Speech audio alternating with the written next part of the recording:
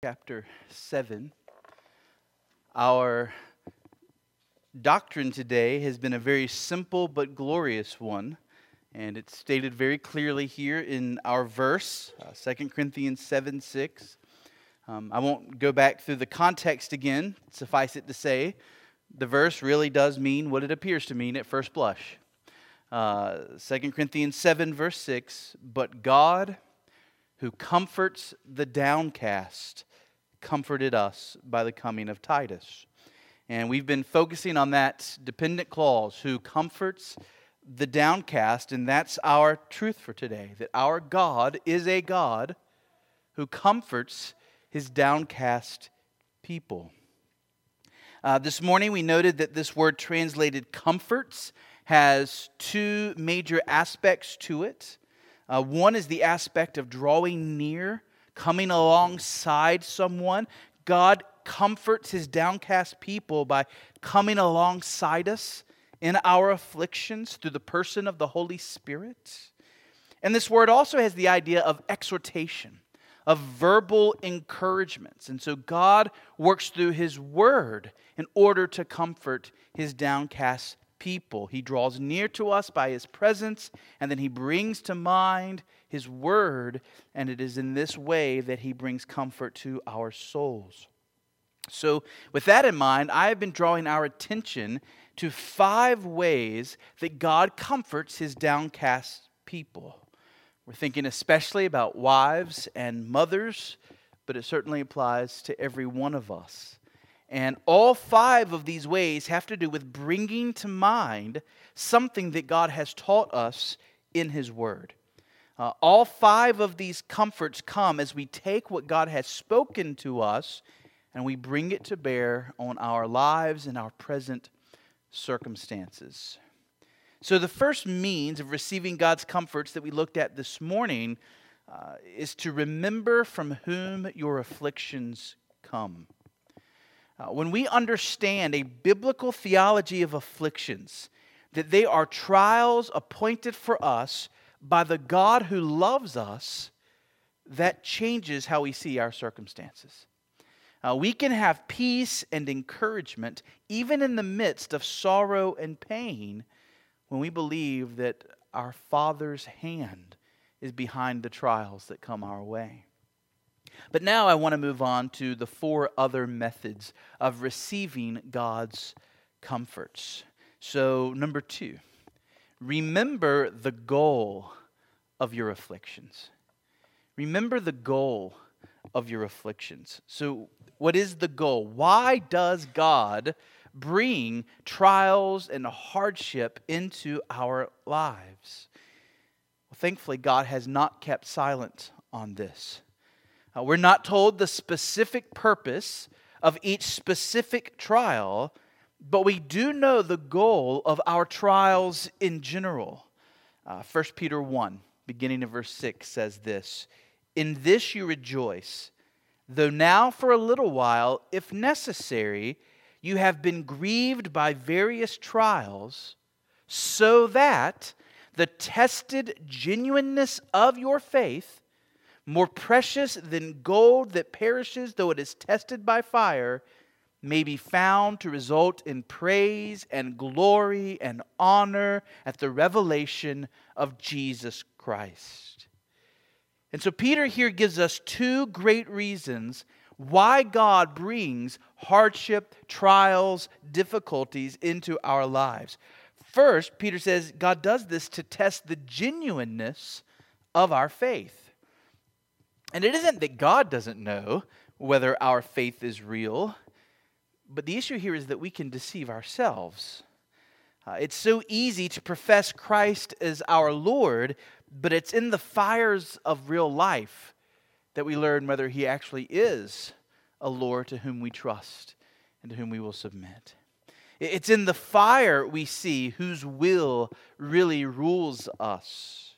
Will we say His will be done even when His will is strange to us? Or even if it means sacrifice and loss on our part? Even if His will goes against all of our instincts in this circumstance? Will we fail to trust Him trusting ourselves instead, doing what we think is best, regardless of what Christ has taught us. Trials have a way of revealing the truth about our hearts. And this is a great gift from God, because there is nothing that Satan likes better than to make people think they are right with God when in fact they are not. Satan wants to keep people blind to their lost condition as long as he can.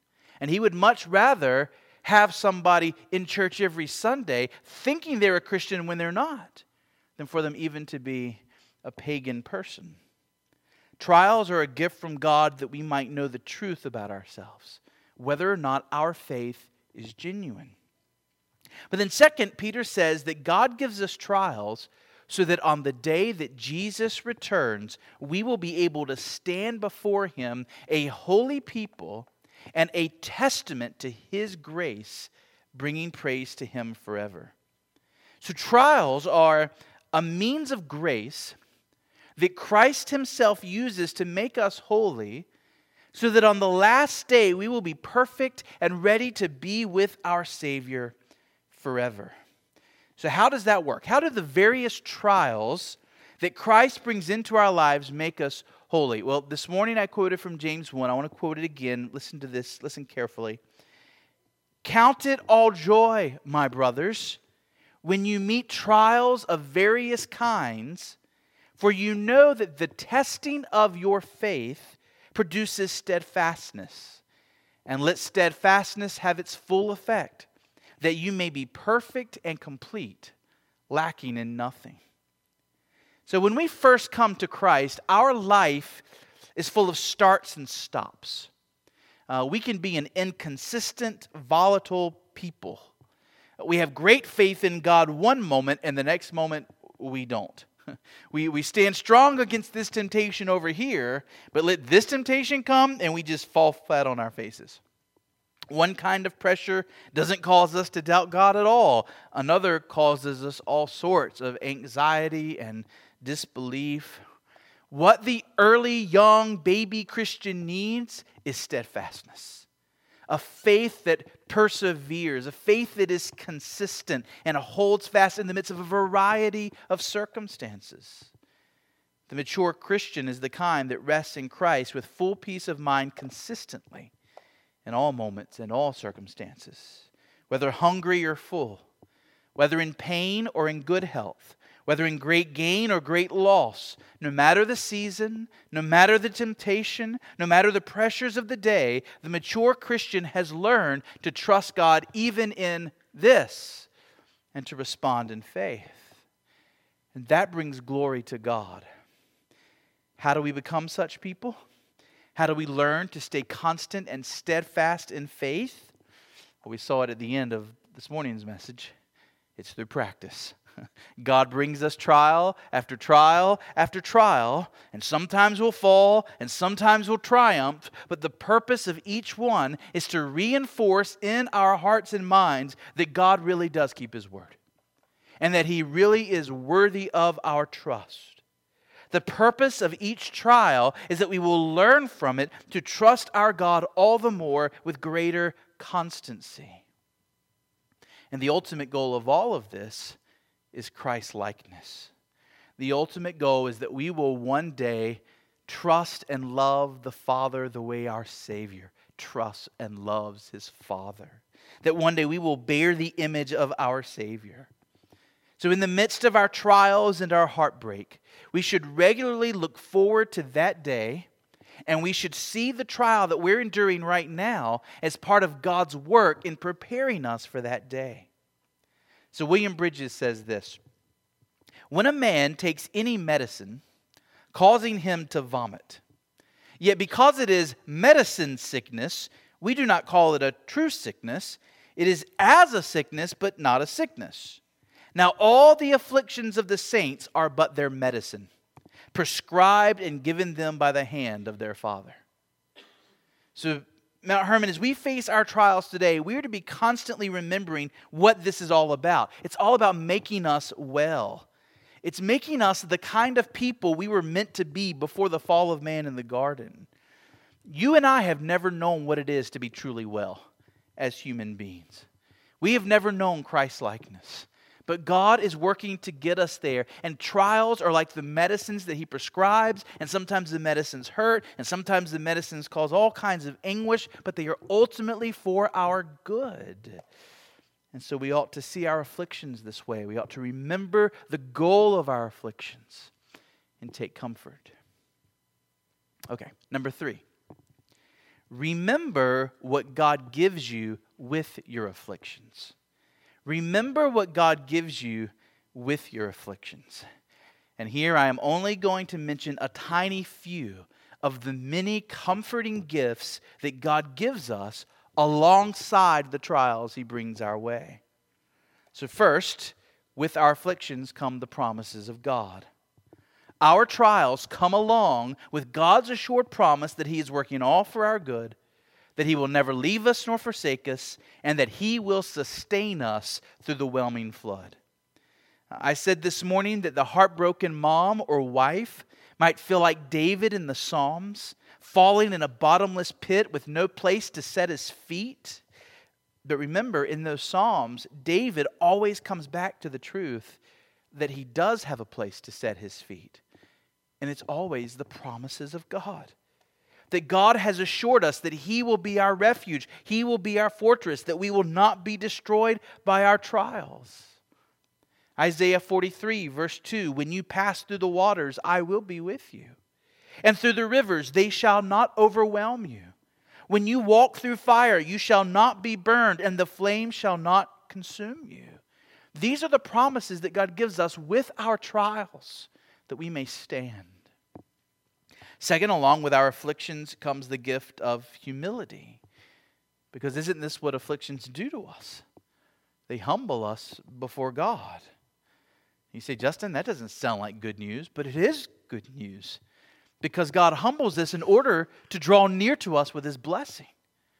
God draws near to the humble, but He opposes the proud. We've said it over and over again. Pride is the great enemy of the Christian life. Pride makes you useless as a servant of Jesus, worse than useless. We hurt the cause of Christ when we live in pride. It is through humility that we are made ready instruments in the hands of God, able to do others good. As one old hymn puts it, "Oh, to be emptier, lowlier, mean, unnoticed, and unknown, and to God a vessel holier, filled with Christ and Christ alone. Not of earth to cloud the glory, not of self delight to dim, but telling forth His wondrous story, emptied to be filled with Him."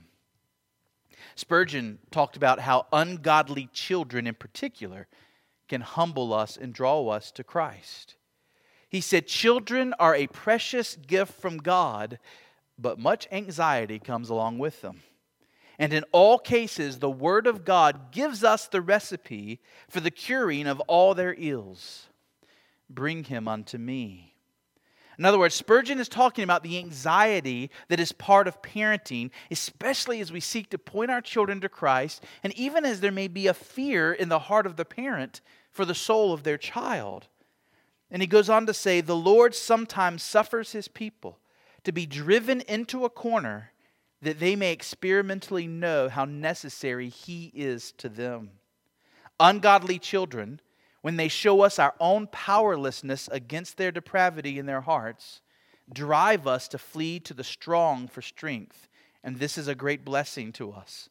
Whatever our morning's need may be, let it be like a strong current that bears us to the ocean of divine love. For Jesus can soon remove our sorrow, and He delights to comfort us. And so let us hasten to Him while He waits to meet us. So Spurgeon says that the depravity of our children and the inability that we have to change their hearts humbles us and causes us to flee to Christ again and again to do what we cannot do. We cast our cares on Christ, including the cares about our children, our worries and our anxieties about our children. And God is eager to hear these concerns, and He speaks to our hearts. We wait on Jesus to answer our prayers concerning our children, but we rest in Him as we wait, knowing that He will do what is good and what is right.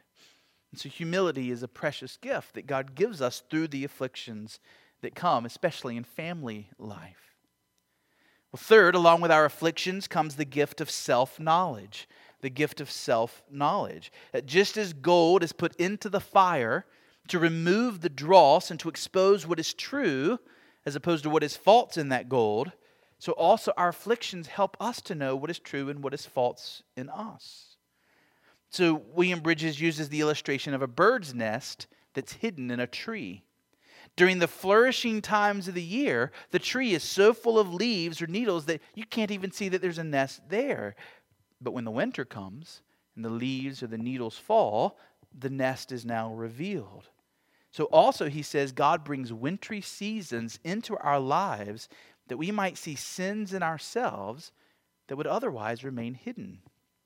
We may have thought, I don't struggle with worry or unbelief. But then God brings that trial our way to help us find that maybe we don't trust God as much as we thought we did.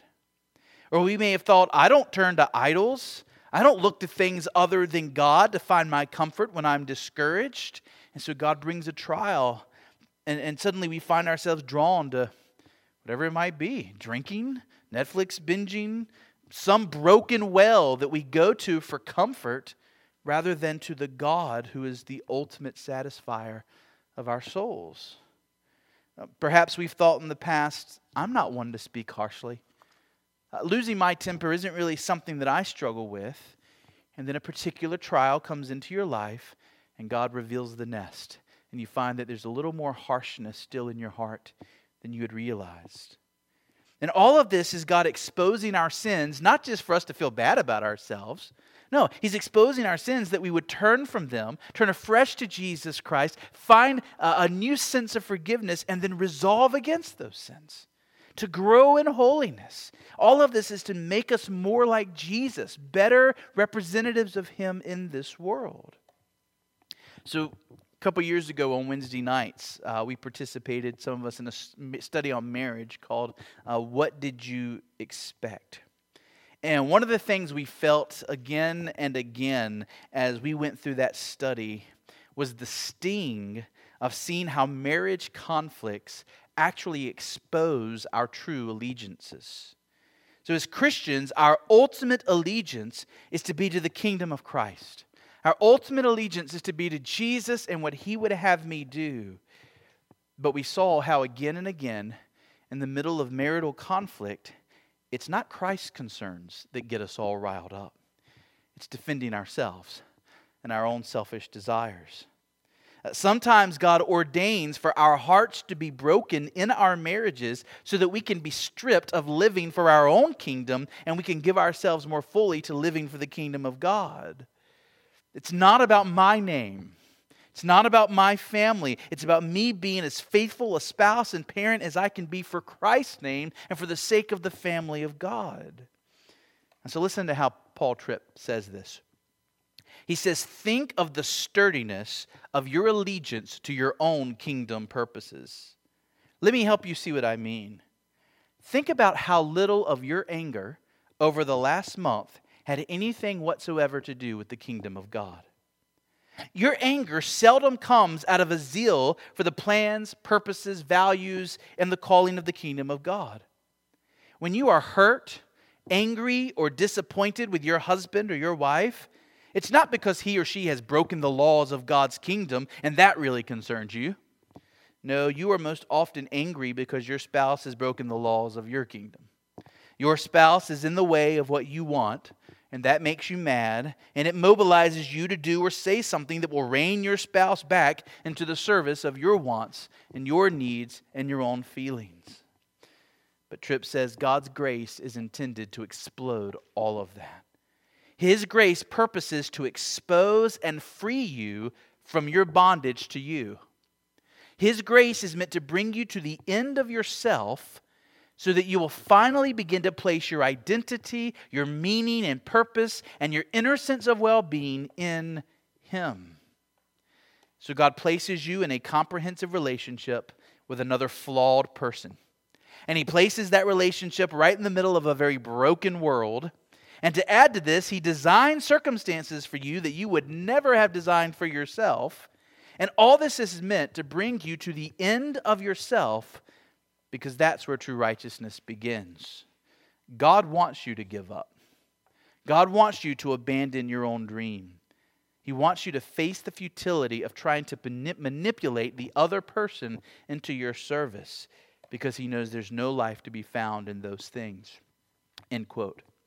So whether it's conflict or affliction or both mixed together, we see God working to expose our sin, to humble us, and ultimately to lead us to the fourth gift that I want to mention. This is a fourth gift that God gives us with our afflictions, and it's the opportunity to repent and become more like Jesus.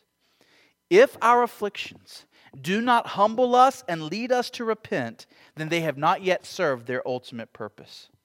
There may be other purposes for your trials, but certainly one of them is to bring you to a place of personal repentance over the sins in your heart exposed by the trial. And remember, repentance is a gift. Repentance is something granted to us by God, and trials are one means that God uses to grant you the gift of repentance. So Robert Murray M'Cheyne once preached a sermon from Job called The Right Improvement of Affliction, meaning the best way to use your trials, right? Here's how to make the most of your trials when they come. He had three main points. First, submit to the affliction. In other words, don't be angry at God. Don't be angry at Him because He brought that trial in your life. Be willing to bear the trial as long as God would have you do so. Second, he urged his hearers to inquire into God's meaning for the trial. In other words, he argued that when these afflictions come, we should go to God in prayer and we should ask God, what are you teaching me through this?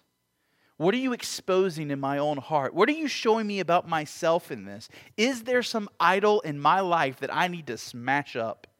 Is there some hidden lust? Is there some forbidden practice, some unholy love in my life that you're shining light on and I need it to shrivel up and die? And then finally, M'Cheyne urged his hearers to forsake any and all sin that is revealed. He says, let our afflictions make us holy now, that we may be happy in the life to come. When we don't learn the lesson and we don't repent, what's a good father going to do? Is he going to take that trial away? No. If he does, he may bring yet another and another until we learn that lesson, because he's training us, he's preparing us for heaven. So God doesn't just give us afflictions. He gives us promises with the afflictions. He gives us humility with the afflictions. He gives us self-knowledge with the afflictions. And He gives us the opportunity to repent and grow in Christ's likeness. We should be like children who can't wait to grow up in Jesus Christ. And trials help us do that. Okay, number 4. Fourth means of comfort from God. Remember your Savior's afflictions and the glory that came after. Remember your Savior's afflictions and the glory that came after. So as you go through your life, you can find comfort by fixing your eyes on your leader. You are not the first to walk through a life of affliction. Christ, your great shepherd, has gone this way first. Remember His trials. Remember His sufferings. Likely, Jesus experienced the death of His earthly father, Joseph. His own siblings called Him insane. At His death, He had to commit the care of His mother to another man. His disciples were His dearest friends, and yet they forsook Him, one of them even betraying Him with a kiss. We think about the mockery that He endured. We think about the physical suffering and the emotional anguish of Gethsemane and the cross. And of course, nothing can compare with the kind of hurt and horror that Jesus experienced as He endured the wrath of God for sinners. The fact is, Jesus Christ suffered more than you or I ever will.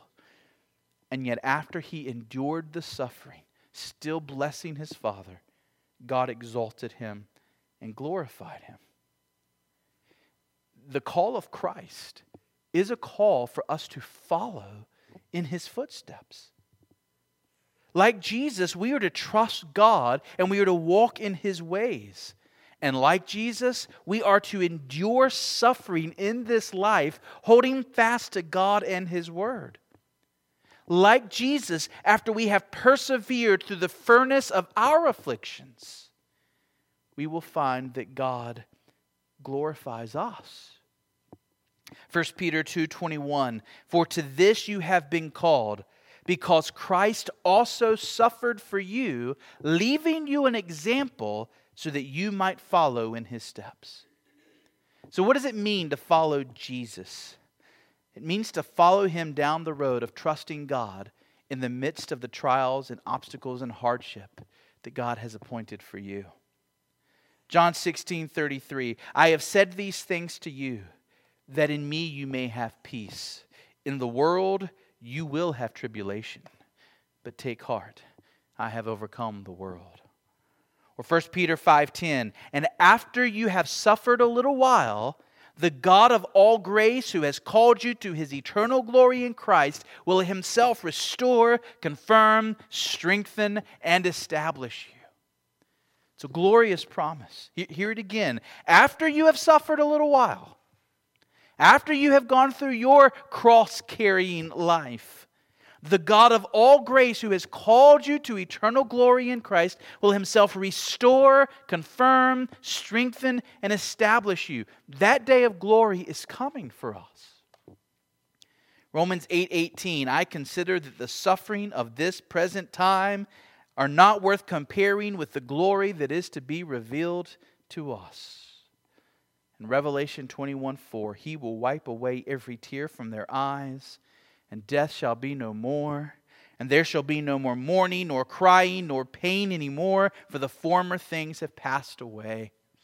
We follow Jesus through a life of suffering, through whatever trials God has appointed for us, knowing that the day of glory is ahead. My favorite Puritan illustration of this is the fact that Christ is the head and we are His body. And they used to talk about Jesus making His way through a hedge. And Jesus, as the head, has already made it through the thorny hedge. He's already into the clearing. He was pierced by the thorns. He endured the pain, but He's now come into the clearing. And we, as His body, are now following behind through the hedge. And soon, very soon, we too will have made it through, and we will come into the clearing of heaven itself. Well, finally, let me add this fifth comfort. Fifth comfort.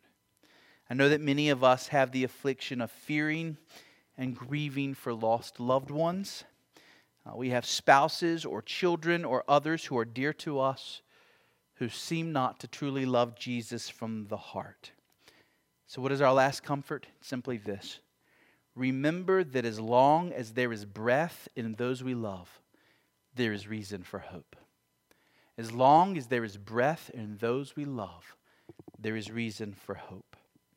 Spurgeon, talking about our kids, said, "Never must we cease to pray until they cease to breathe." We have no guarantee that Christ will save our lost loved ones, but we do know the nature of God. That our God is a God abounding in steadfast love and mercy. He is a God who delights to show mercy. He is a God who is slow to anger. Also, we know that our God is a God who loves to hear and He loves to honor the prayers of His people. And on top of this, He is a God who enters into our griefs. He knows our sorrows. He has promised us that He will give us the desires of our hearts when He is our chief delight.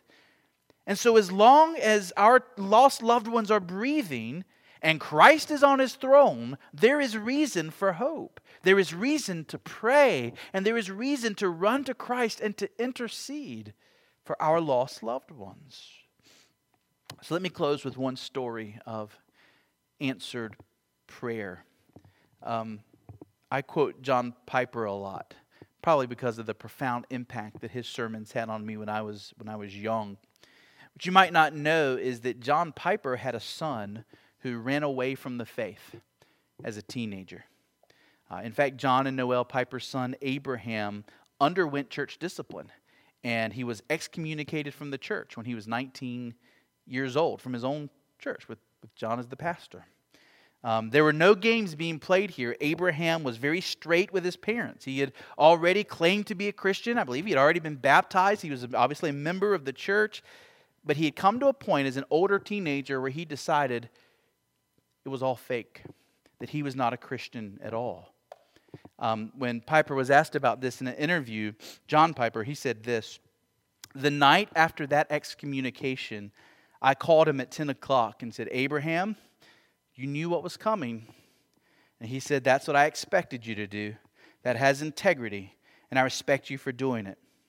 And from then on, for the next 4 years, Abraham was walking away from the Lord, trying to make a name for himself in disco bars as a guitarist and a singer, and doing just about anything that would further destroy himself. We were praying like crazy that he wouldn't get somebody pregnant or marry the wrong person or whatever. But he came back to the Lord 4 years later, and the church had a beautiful restoration service. He wept his eyes out in front of the church, and he was restored." Piper says this is church discipline at its best. So that was his perspective, but listen to how Abraham tells the story. He says, "When I was 19, I decided I'd be honest and stop pretending that I was a Christian. At first, I pretended that my reasoning was high-minded and philosophical, but really, I just wanted to drink gallons of cheap sangria and sleep around.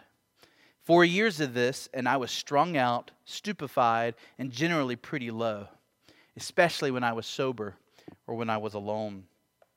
My parents, John and Noelle Piper, who are strong believers and who raised their kids as well as any parents could, they were brokenhearted and they were baffled. I'm sure they were wondering why the child they tried to raise right was such a ridiculous screw-up now. But God was in control.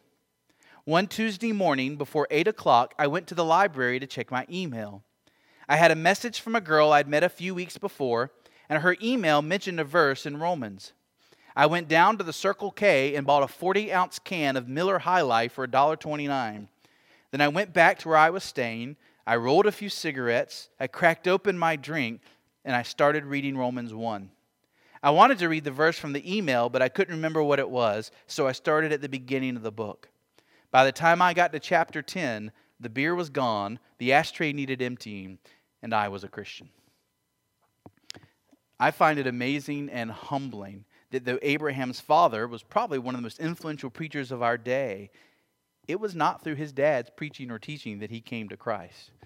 It was through a verse mentioned in an email that led him to the Bible itself, where he, in the midst of drinking and smoking, came to know the Lord Jesus Christ. The fact is, we never know what the Lord has in store. But we do know that He has a purpose in our afflictions, and that we should recall these things that He has taught us in His Word in order to find comfort.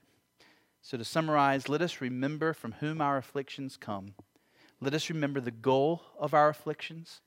Let us remember the gifts that God gives us with our afflictions. Let us remember the afflictions of our Savior and the glory that came afterwards. And fifth, let us remember that as long as there is breath in those we love, we have reason for hope. Amen?